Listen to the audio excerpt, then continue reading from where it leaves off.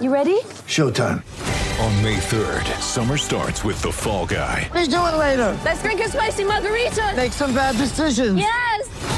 Audiences are falling in love with the most entertaining film of the year. Fall Guy. Fall Guy? Fall guy. That's what the poster said. See Ryan Gosling and Emily Blunt in the movie critics say exists to make you happy. Trying to make it out? Nope. Because I don't either. It's not what I'm into right now. What are you into? Talking. Yeah. The Fall Guy. Only in theaters May 3rd. Rated PG-13. Get ready for the greatest roast of all time. The Roast of Tom Brady. A Netflix live event happening May 5th. Hosted by Kevin Hart. The 7-time world champion gets his cleats held to the fire by famous friends and frenemies on an unforgettable night where everything is fair game. Tune in on May 5th at 5 p.m. Pacific time for the Roast of Tom Brady. Live only on Netflix. This episode is brought to you by Shopify. Whether you're selling a little or a lot, Shopify helps you do your thing, however you cha-ching. From the launch your online shop stage, all the way to the we just hit 1 million orders stage. No matter what stage you're in, Shopify's there to help you grow. Sign up for a $1 per month trial period at shopify.com/special offer, all lowercase. That's shopify.com/special offer.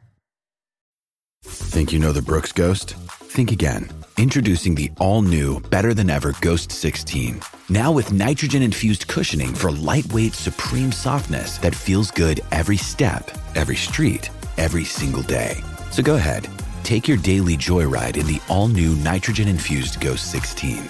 It'll turn your everyday miles into everyday endorphins. Let's run there.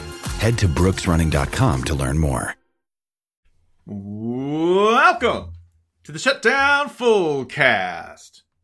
The forecast this week, blood. The Fullcast forecast? The Fullcast forecast. Again, to repeat, blood. Everybody enjoy Thanksgiving. The forecast is blood. Blood. Your weird uncle is bringing blood soup. Blood from a turkey, blood from a ham, and blood from your dirty, thieving rivals across town and or the state.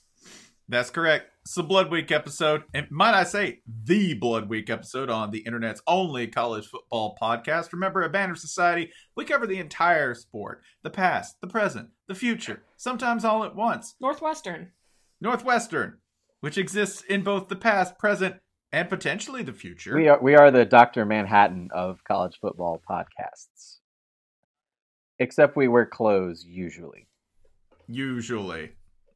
But Jason, introduce us to the concept, to those who may not know it, but to our hardcore. Tell everybody what we're going to be doing today here at this fine BannerSociety.com production. So this is one of the last in a series to be recorded on the concept of Blood Week, which is a week in the college football situation when all of the rankings don't mean shit. The number 1 team goes down, number 9 team goes down, and everything else is going haywire. These are the weekends you live for.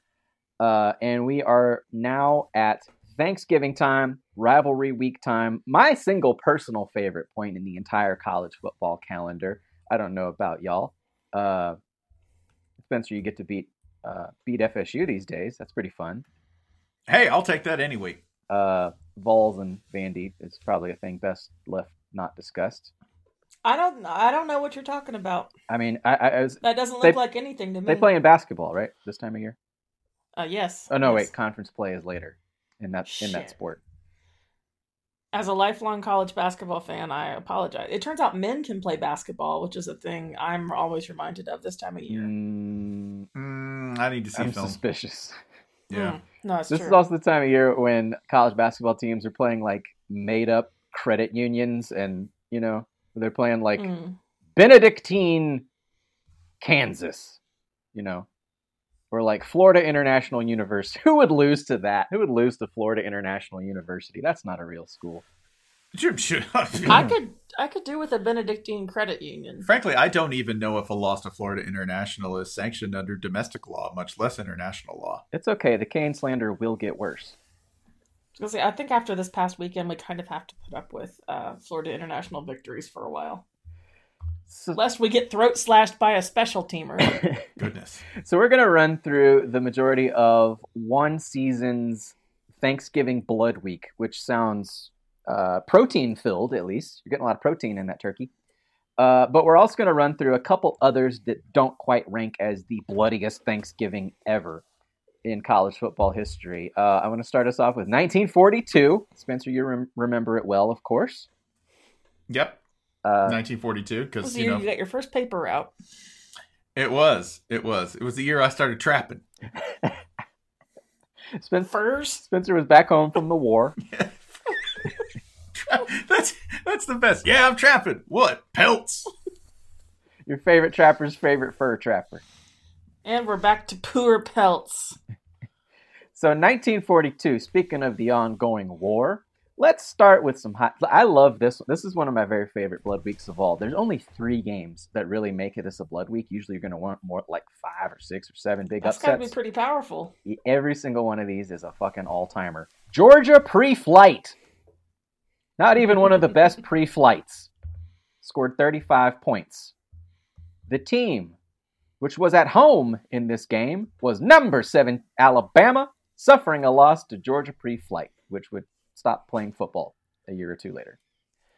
Bama would go 0-3 this year against teams from Georgia and 8-0 against teams from everywhere else. And Georgia pre-flight, Iowa pre-flight is one of the best programs of the era. Also Del Monte, St. Mary's, and some airfields and marine bases. And they lost to pineapples. Yeah. Georgia pre-flight is not the pre-flight you want to lose to, Bama. Also, at the same time this week, number 2 Georgia Tech. All right. So again, things are off the rails. Georgia Tech is number 2. Scores 0 points. The team defeating them with 34 points is Georgia. Georgia goes on to win the Rose Bowl. Would have a pretty good national title case, and frankly, I think they should claim it. But the AP picked Ohio State. That brings us to one of the biggest upsets of all time. If you took the names of the teams off of the scoreboard, this might be the number 1 upset of all time. 5-4-1 Holy Cross finished number 50 in SRS ratings, even counting this game. 55 points. Number 1 Boston College 12. What? Boston College was days away from a national title and got destroyed by Holy Cross. Nah. Happens to the best of us. Apparently, at least in 1942, I guess. So that's pretty good shit. We have a much more recent one, 2017. This one has already fallen within the jurisdiction of this program. But it quite arguably one of as many as 4 Blood Weeks from that season. This season was actually awesome, it turns out. That's how you wind up with, the number 4 playoff team is someone that everyone is mad about. Thanksgiving night, a 6-6 Ole Miss beats a number 16 Mississippi State in the most egg bowl of all time. You had recruiting spite and finger pointing, leading to literal finger pointing. There were middle fingers. There were waves at Dan Mullen by players on the field. There was end zone P. Yeah, virtual end zone P, we think. Probably, yeah. Yeah. This is followed a day later by 5-7 Pittsburgh Panthers, defeating the most dangerous team in college football. defeating a 5-7 Pitt team. Number 2 Miami. You dipshits. You went to Pitt on Black Friday. There were like 7 people there, including Alex Kirshner. Can I tell you this? On Black Friday, Pitt's handing out deals on ass whippings, right? You can catch them all day for half price. I mean, type out 5 and 7 on your phones or wherever you are right now. It looks like a gun. Mm-hmm. Mm-hmm. See? You should have seen it come in Miami. Miami. Right? Pitt alone at 5-7 should have been a sign that things you probably shouldn't have shown up. Miami has since solved that problem. Well, yeah. In showing up. Miami's 10-0. The U is back, right? We all swore the U was back. Miami's record since. Do we have any guesses? Let's set it at 500. 500 over or under. I'm going to go under. 375. Okay. Miami came in at 10-0. Miami is 13-14 since daring to play Pitt. Pitt broke Miami. Oh, They caught that, thick cut fry flu. the Primanti pox. Yeah, the Primanti pox. They say it's going around. Also, the reason we thought Miami was back was because Miami had beaten Notre Dame. That always is sustainable and meaningful. Notre Dame would lose by 18 to a lower-ranked Stanford in this week. Also, we had a number 15 Washington beating a number 14 Washington State. Now, that does not alone sound all that meaningful. It's only one spot. And also, as history shows, when Wazoo is higher ranked, Washington will probably win. We have a post on our website, bannersociety.com, about the most chaotic rivalries. And the Apple Cup appears almost entirely because the big bully beats Washington State. It's very sad and tragic. Whenever Washington State is actually good, that is when Washington decides to act like a little guy. And that is when Washington knucks up hardest, right? Yeah. That is when they decide, aristocracy has been threatened. Yeah, that's when Washington is like, they're coming, they're trying to tax my capital gains. I'm running for president now. Yeah, They're that's trying to it. tax my sailboat.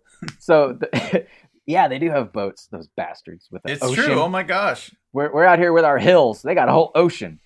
We're out here sailing the lentil fields. Fancy purebred dogs and Microsoft and yachts, and then they go out there and there's a mangy cougar in them lentil fields. Just wait till the Gotta take care volcano of 'em. tsunami shows up. That's the Wazoo uprising. This feels bad because it could happen any day now. I'm sorry. Yeah. Oh, The volcano's no. gonna blow. Oh, shit. Jason.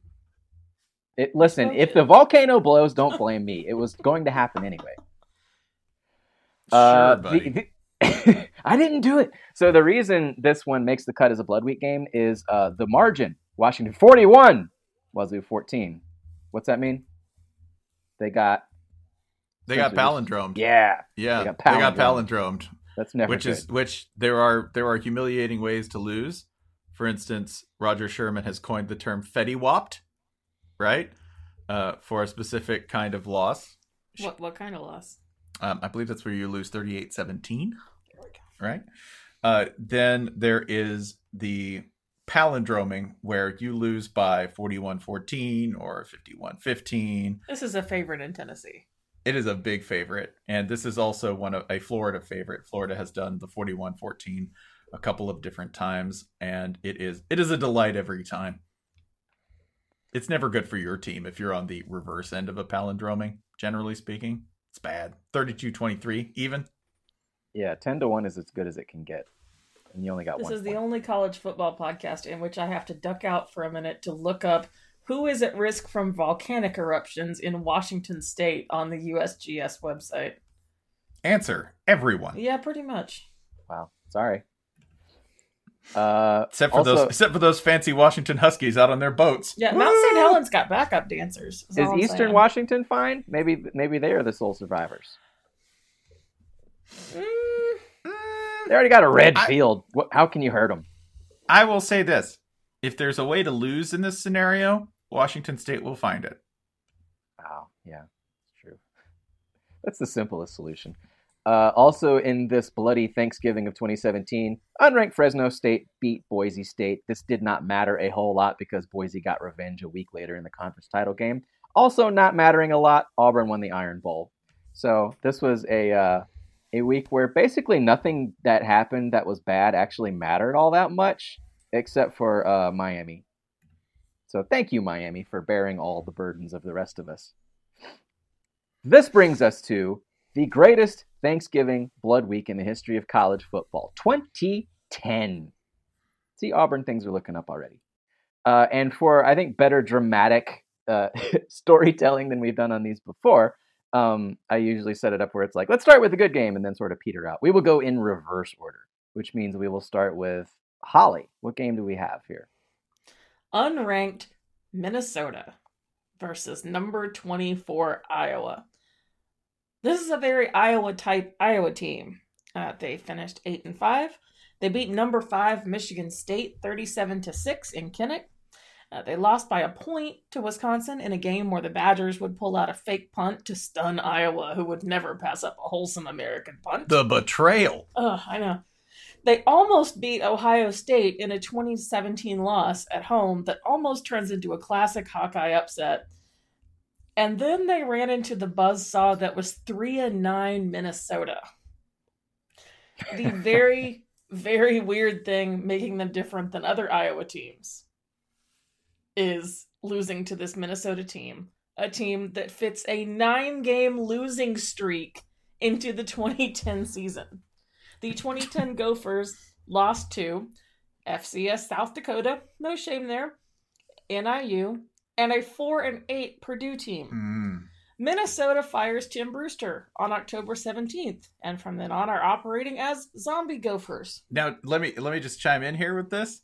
You'll think, oh man, didn't those Gophers like just rip off like, oh man, they fired their guy. They went like 3-1 or 4-0 down the stretch. Nope, went 2-2, y'all. Just kind of, which considering that they were in the middle of, the 9-game losing streak, not too bad. Could call this a half-life. The zombie Gophers rushed for 216 yards against Iowa, the most the Hawkeyes defense will allow all year. Iowa only has 2 more yards than that of total offense for a total of 218 yards. Total yards are a terrible stat, but they're extremely funny.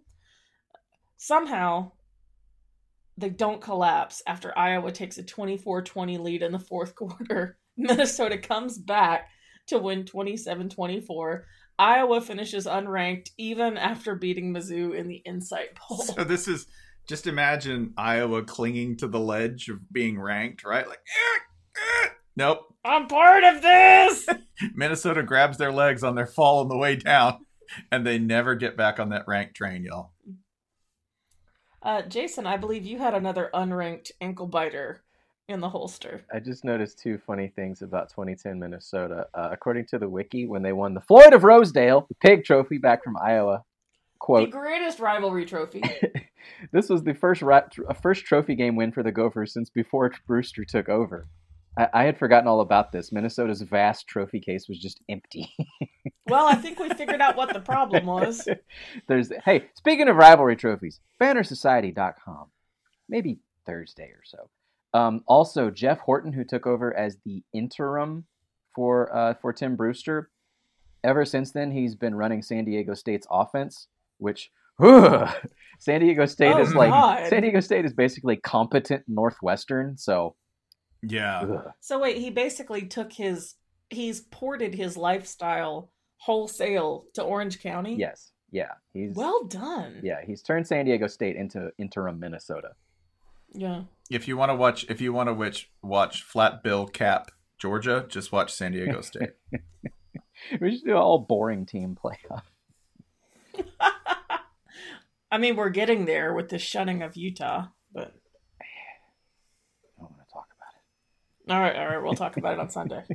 So also in 2010, we had slightly higher in the rankings. We had an unranked Maryland beating number 21 NC State 31. Russell Wilson throws 4 touchdowns on the day, but he is outdueled by instant ACC legend Danny O'Brien. Remember this guy? I do. He was amazing for a year. Yeah. He was going to... What a turtle. He was going to change the entire fortune of Maryland, and then he and Russell Wilson would both transfer to Wisconsin. Danny O'Brien... Wait, do you think they met and just became BFFs at that game? I think so. They were like, hey, I threw 4 touchdowns. I'm going to Minnesota or Wisconsin. How about you? Yeah, me too. Yeah. Danny O'Brien, of course, eventually replaces MAC legend Jordan Lynch in the CFL. Jordan Lynch's head coach at NIU was Dave Doran, bringing us back to NC State. Why did we want to end up there? Well, we will make it. We ended up back at NC State. Oh, no. Oh, shit. Keep driving. Okay, let's keep driving then. If NC State had beaten Maryland in this game, this is a 10-win, top 20 Wolfpack team, the second best NC State team of our collective lifetimes. Is there a chance, if you're in the top 20, that Tom O'Brien and Russell Wilson work it out, that Russ does not transfer to Wisconsin? In that case, 21 Wisconsin without Russell Wilson does not win the Big Ten. Does Burt still get the Arkansas job? If Burt doesn't pull all that off, does his coaching tree lack some bona fides? If so, This takes some shine off his former assistant coach, Dave Doran. And now we're back at NC State again. Are you telling me that Brett Bielema's coaching tree is watered with the milk of the blood of Tom O'Brien? Tom O'Brien's blood is milk, so yes, definitely. Yeah, that's what I'm saying. Skim milk. Yes. It is skim milk. Yeah. This brings us to, does this take us to Bedlam? I believe it does, in which, hey guys, you know what they say about Bedlam? Anything can happen in Bedlam, but especially Oklahoma winning. That's not a good version of the joke. Or except Oklahoma State winning. Jason, you do the joke. You do the joke, Jason. So what I had written down as the note was, anything can happen in Bedlam. Number 14 Oklahoma can win at number 10 Oklahoma State. And, you know, it has video. Oklahoma can win by 1, Oklahoma can win by 80, so on and so forth. I was just trying to, I was just trying to do the online thing. Bedlam 2010. In which number 14 Oklahoma beat number 10 Oklahoma State 47-41 to create a 3-way tie atop the Big 12 South. Kids, ask your parents. Oklahoma State heading into this game was 10-1 with just the one loss to Nebraska and favored somehow like they didn't know this is Bedlam. Oklahoma was an underdog after 2 horrible road losses to Mizzou and Texas A&M. Big 12 kids, ask your parents. Oklahoma State did have Brandon Whedon and Justin Blackman. There was a reason for real that they were favored, and it's mostly these guys. Landry Jones is all over the place here. He throws 2 interceptions in the first half on balls he was trying to throw away. He throws another one that goes for a pick 6, and then Jones throws an 88-yard touchdown and a 76-yard touchdown in the fourth quarter to pull ahead and beat the Cowboys. All part of a fourth quarter with a combined 40-point finish. This being Bedlam, it did not work out for Oklahoma State. Oklahoma forced a 3-way tie, as I said, atop the Big 12 South, got the tiebreaker, made the Big 12 championship game, beat Nebraska this time. Oklahoma State had to settle for beating the daylights out of Arizona in the Alamo Bowl. This is Landry Jones' finest hour, and it's also his worst hour. Landry Jones throws 3 of the worst passes you will ever see in the first half of this game. It is not kind to him to watch the first half. The second half, he looks like a god, like an incredible golden god. This is one more example, by the way, of Oklahoma State not only benefiting from this, because Oklahoma State ends up in a 3-way tie. The most Oklahoma thing possible in this rivalry is not only to take their weakest team, right, in years under Bob Stoops, and somehow manage to again screw the Cowboys out of something, right? They didn't even get them into a direct tie with a tiebreaker. It was like, Nebraska's over there just sort of, or A&M's over there just middling about. Also, by the way, peak A&M in that they end up in a 3-way tie for this and don't win. Right, that they have a kind of mediocre year anyway, but they're like, we're technically. There's a lot of that in A&M's history, right? Like, technically, we were invited to that party. We didn't want to go. Technically, my gun's a clergyman. Yeah, we're there. See, look, we're there. There's me. There's Drake, and there's Jay-Z. Yeah, that's because they're on the stage together, and you're at the concert. We're all in the same building, okay? I didn't want to be on stage. They were afraid of these bars. I don't like the altitude. I don't trust it. I like that the reward for this is basically getting to play UConn. What a prize. Like free Fiesta Bowl victory. Mm-hmm. Free tickets, actually. The Fiesta Bowl. Free trip to Glendale. Free trip to Glendale. You're making it sound worse. Let's go back to free Fiesta Bowl victory. But this was peak Fiesta Bowl era still. So yeah, this was John Junker era. Yeah. Oh, yeah. You get the good party. Get that golf. You stay over on Saddleback Mountain, right? You stay at the nice little junket that they got set up. You get all of the freebies in the corporate boxes. You get John Junker just, I don't know, writing you a check for showing up. John Junker's like, all right, we're going to get tattoos together. This is the best night of my life. Firing guns, popping bottles. When the Fed showed up, did they do something like, I'm not leaving? I'm not leaving! You have to pry me out of the Fiesta Bowl. I came for the golf. I stayed for the golf. Bury me with my golf. and my Blazers. We've got to become corrupt bowl officials. That's how this all has to end up. Hashtag Banner Society New Mexico Bowl. We will turn the New Mexico Bowl into a crime ring. No sweat. Yeah, 3 easy steps. 1, be a bowl game. You're already 33% of the way there. 2010 Thanksgiving Blood Week weekend. We have 3 games to go. We've had all this excitement with 3 whole games to go. What's next here? Is it Arkansas LSU? Oh, it's me again. Hello. Number 12 Arkansas versus number 6 LSU.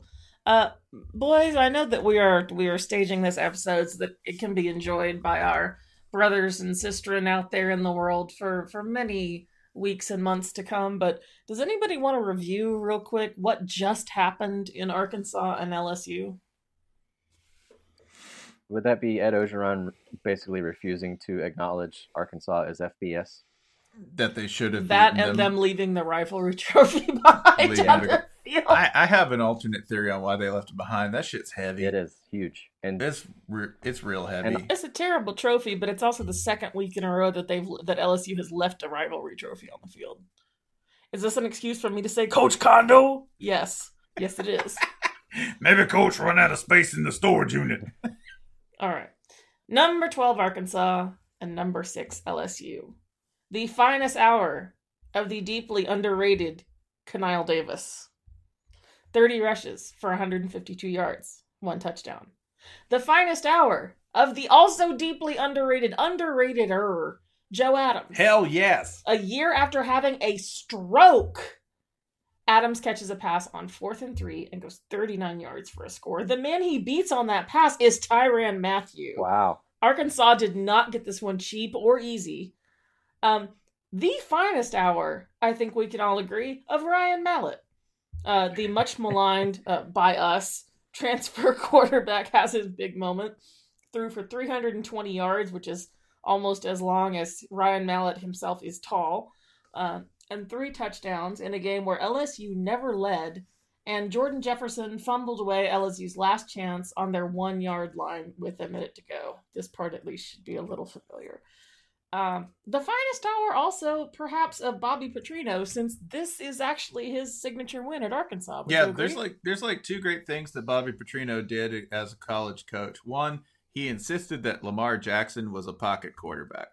He did. He worked offense around him, but he is the guy. Well, he insisted after he had him fielding punts that one time when he was a freshman, and Lamar's mom called him. And that's his mom and all his family called and left so many messages on his phone that Bobby Petrino became a staunch believer in Lamar Jackson, pocket quarterback. Correct. Let's don't care. He's a little late to the party, but let's embrace that he showed up at all. Don't care how you get there, as long as you get there, right? The second thing, he beats spoken like a man on a motorcycle. Yeah, spoken like that's right. Banged up, but I'm still here for the press conference. What are we talking about? Anyway, yes, we're talking Bobby about Petrino. My Sugar Bowl hat is what we're talking about.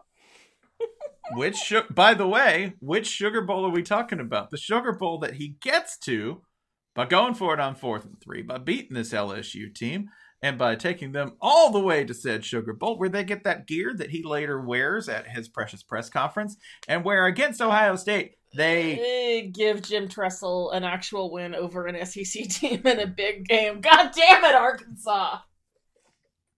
We always have to answer for you. They all had a great time, though. Every Ohio State fan I know who went to that bowl game said, Arkansas people are crazy. I really like them. I'm kind of scared of them, but they're cool. In the way that I always say Michigan and Tennessee fans are analogous to one another, I think that Arkansas and Ohio State kind of are also on the same wavelength, by which I mean I think their fan base has the same proportion of people who are professional DJs. Very different kind of DJs. No, not that different. Let's y'all like honky tonk badonka donk? Hell yes. Now it's honky tonk badonka donk, and then you go into like Disturbed. Yeah, that's yeah. It's a remix of Headstrong. You play it right after that. It's amazing. I'm just saying. I feel like this was an exchange of hearts and minds in New Orleans. That leaves us with 2 big games from this week, and 2 of the games of the decade, honestly. Yeah. Yeah, no, I believe the first one that you have, if I'm correct, is Boise State, Nevada. That's right. Okay. I really, really think there is a point where the Boise State wave breaks, and it's over the course of these 2 years and 2 particular games. One is in 2011 when they lose by a point to TCU for their only loss for the year. That's as good as Boise State gets for a really long time. Chris Peterson kind of, I don't know. I think after a while you just sort of say, I think I've done everything I can here. And after losing by 1 point to TCU to blow your best shot at kind of national relevance and competing in the BCS, Chris Peterson did more than any coach I can remember to play within the system and get a spot. And this is as far as he got, right? The other big surge and the point where it breaks is here on November 27th, 2010 against Nevada. I remember where I was for this game, and I was not at this game, but I have such a clear memory of watching this fall apart. Yeah. I was at the Egg Bowl, and I was staying at a professor friend's house with a bunch of other people, and everyone else had gone to bed, and I was the only idiot up watching Boise, Nevada. And I remember just sitting there on the couch, like cramming my fist in my mouth, trying to stop myself from waking the entire house up. I was like, don't you fuck this up! Because Boise State in 2010, Boise State is not an outsider. Boise State is not a dark horse. Boise State is straight up. They're a horse. They're a bit, yeah, they're a proper horse. They're a Mr. Horse, and you will call them by the title and name which they deserve and demand. This was an outstanding football team.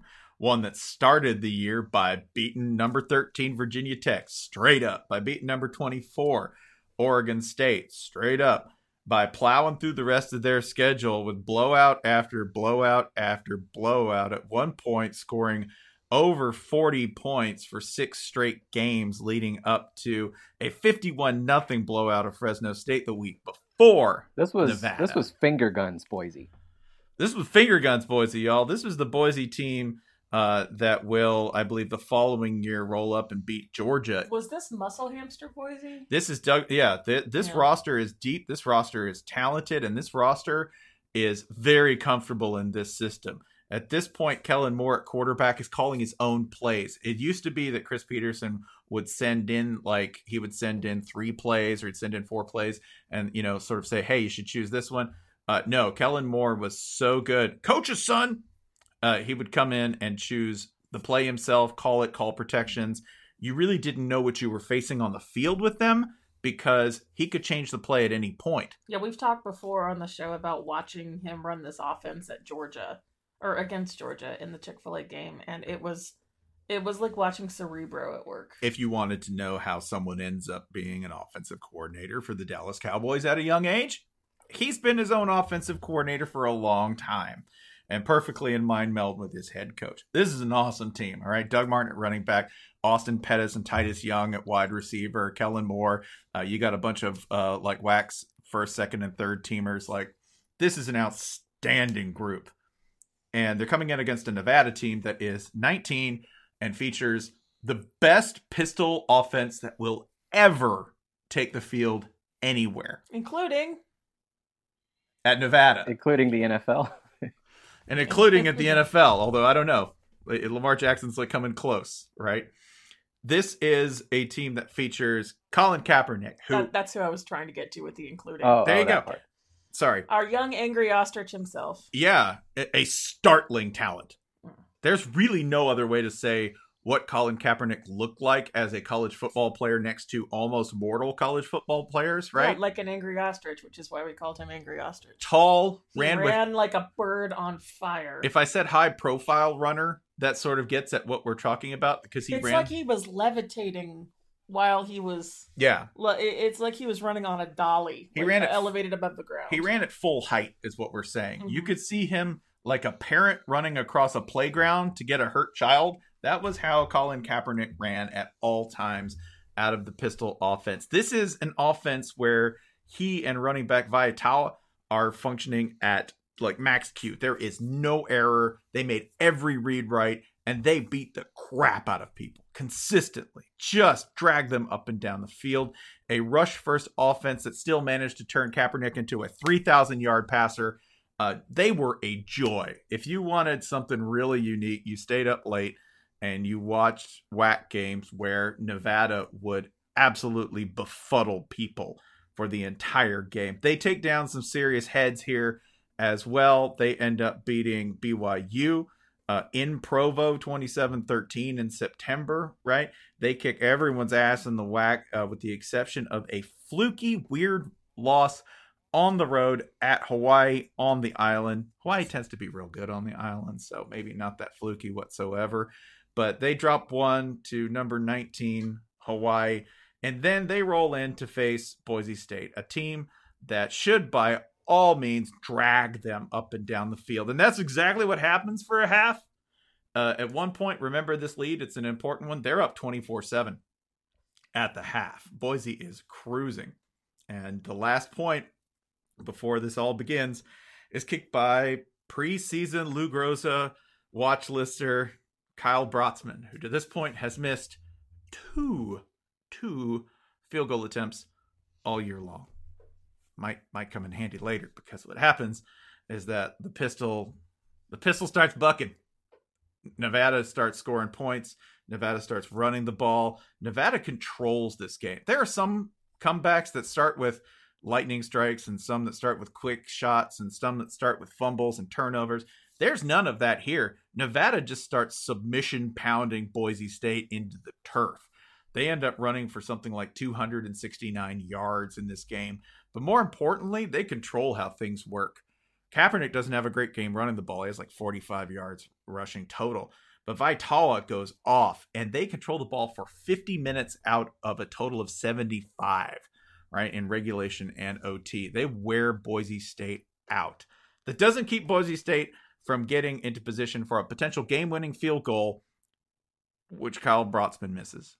And that doesn't keep them from going into OT, where Kyle Brotzman has to kick and misses again. He'd missed twice all year, and he misses twice in the span of about 16 minutes for Boise State, giving them their only loss. It was genuinely devastating. It was awful. It was horrible to watch. Even if you wanted Nevada to win, and if you watch the second half of this game, I had no investment in this game. No. I was just like wrapped. If you watch, like this little moment in college football history is the apex of what we talk about when we talk about the theater and pageantry of this game, but also the kind of teeth grinding anxiety and heartbreak that happens in this moment. Because even if you were like me and watching and could not deny the greatness of Nevada coming back from 24-27 to win this game 34-31 in OT, you had to feel for Kyle Brotzman, because Kyle Brotzman, he misses bad, and it is the only thing keeping Boise State from making a legitimate claim at least a BCS slot, if not the national title, because coming into this game, Boise State, they are ranked 4 in the BCS. They are ranked 3rd in the AP poll. They are ranked ahead of a lot of the teams that would make claims for a national title and or a shot at the national title later.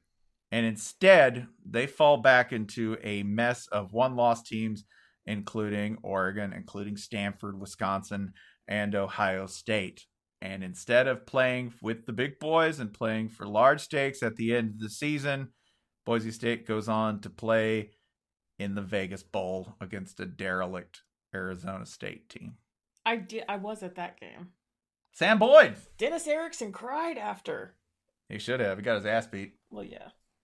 Hard. Nevada, by the way, Nevada doesn't lose another game either. This is a moment where things really could have turned for Boise State, and they could have cashed in. They get another shot the next year against TCU, who ironically they're competing for the same kind of attention as a non-Power 5 conference member at the time. They are in the Mountain West, which Boise State will later join. Instead, Boise State's playing in the WAC as of 2010.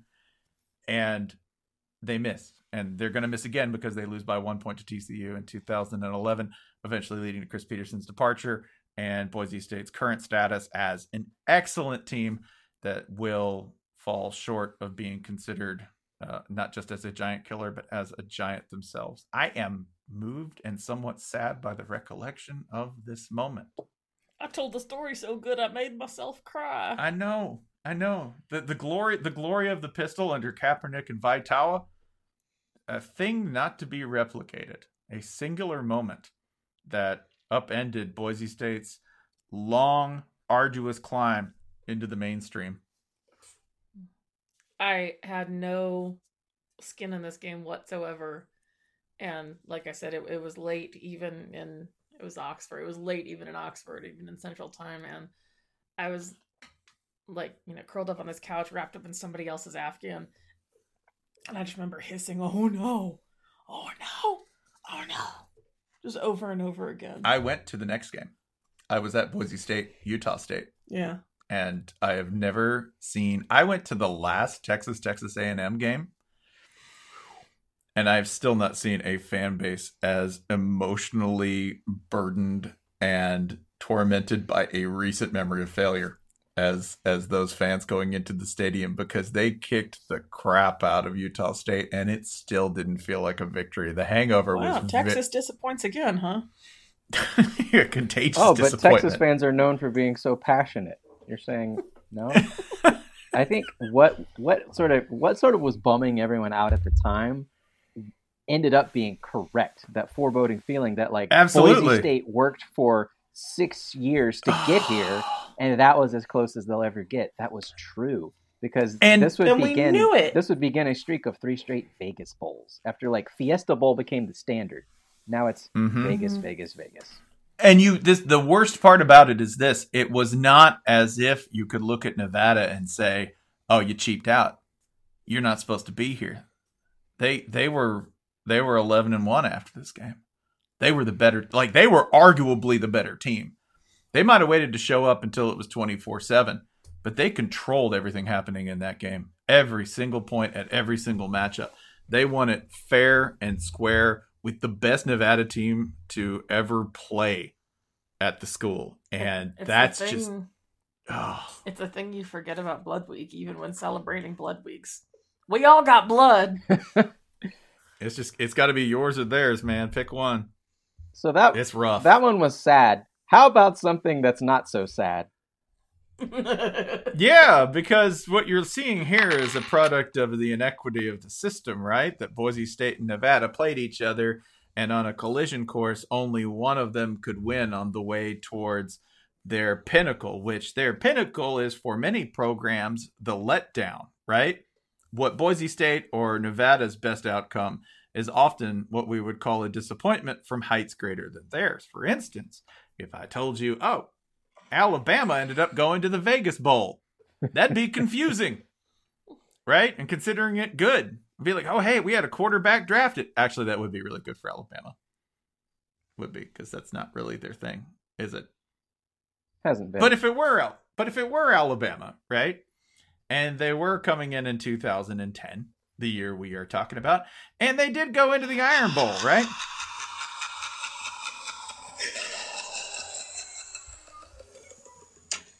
Is that happening for any particular reason? Oh, yeah. Yeah, it's definitely happening for a reason, okay? The reason is we're talking about the 2010 Iron Bowl. Cue Cam's theme music. I don't know what Cam Newton's theme music is. I just played the Thriller laugh from Vincent Well, Price. I figured that was pretty much it. It's Thriller. We know Bama had theme music for Auburn in this game. They did! They did, because if you'll remember, Bama, before this game, Cam Newton embroiled in controversy, even as the season unfolded. Cam Newton, during pregame warm-ups, walks out on the field at Bryant-Denny Stadium, or as our friends are fond of calling it, Bryant-Dennehy Stadium. You can't prove that it's not called that. I can't. It's true. The man played an architect on film and made it interesting. He's a genius. Name a stadium after it. Anyway, comes out on the field pregame in 2010, Bryant-Denny Stadium. And what is playing over the loudspeakers? That is correct. The Steve Miller Band's Take the Money and Run. Which, again, like Chase Young, that's a pretty good Cam mission statement. It is. It is. Take the money and run, because it's an ongoing investigation. Along with, they're also playing Son of a Preacher Man. They were. See, I think that's sweet. Yeah, technically. Technically. I know they didn't mean it to be sweet. Sure, but I sure. think that's sweet. Yeah, if not reference, if it's not, by the way, if it's not referencing anyone else's failure, then that's fine. But if it's referencing a recent scandal, I don't know. I'm okay with that. It's fairly entertaining in a way that benefits me personally. This Alabama team, by the way, had already served as a teaching point for Nick Saban and all of the teams to come, because this is the team that did bad things. This is the team that... This is my favorite Alabama team ever. Yeah, it's the best, because this is the team This is the team that lost to South Carolina. This is the team that allowed a Les Miles offense to score 21 points. Now that you've seen what an LSU offense can do when it's not being coached like it's 1935, you understand how bad 21 points is allowed to a Les Miles offense, especially in the year 2010. And this is the team that loses to Steve Spurrier. That doesn't feel right, does it? They didn't lose to Steve Spurrier. No, they didn't lose to Steve Spurrier. Who did they lost lose to someone very specific. Who did they lose to? For me, the emotions are still too tender. I need to go polish my collection of Maul swords. That is correct. Until I can... Oh, Steven Garcia, we miss you, buddy. That is correct. They Forever the people's Heisman of my heart. They show up to Williams-Brice Stadium in Columbia, South Carolina, and they cough up an epic 35-21 loss to, among other people, Stephen Orr Spurrier and Marcus Lattimore. Marcus Lattimore also has a really big part. But that's an actual team. I thought you were adding Orr to everyone's name, like Stephen Orr Garcia. I thought you were too. Marcus Orr Lattimore. Marcus Orr Lattimore. I don't know Steven Garcia's middle name, and I'm gonna find it out. Y'all. So I think with Marcus Lattimore, it's Orr, O-R-E, because he's a rock. With Steven Garcia, it's just. It also says Lattimore on an end of his name. Yeah. Yeah, that's true. With Steven Garcia, it's O-R, Stephen Orr Garcia, one of the two. Mm-hmm. Yeah. So to get it straight, though, this is remembered, I think, as an underdog Auburn team scrabbling like Steven Garcia's middle name is Glenn with 2 N's. Figures. Wow. What? That's totally a Glenn. Hey, how dare you? That's his alter ego, sir. But with this and losing their number 1 ranking at number 19 South Carolina, and what I will argue is the greatest accomplishment of South Carolina football of all time. It's their first ever win over a number 1 ranked opponent. That is correct. Coming in with 2 losses and coming hot off of a 63-7 win over Georgia State. Georgia State scored in Bryant-Denny. They did. 9 weeks after losing to an NAIA school only known for hiring Hugh Freeze. I'm glad I teed that up for you. Thank you. I'm thrilled that moment was able to happen.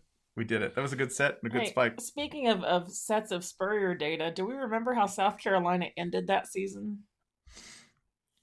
I do not off the top of my head. Losing to Florida State in the Chick-fil-A Bowl, I'm pretty sure. Oh, yeah. After giving up about 30 billion points in the SEC title game. That is correct. What is the peak for South Carolina? We were talking about historical peaks. Making the SEC championship game. What happened after that? Disregard. Irrelevant. Skip. Just gonna curl up in the corner with my Brazilian rain stick and pretend I'm at a Spencer Gifts.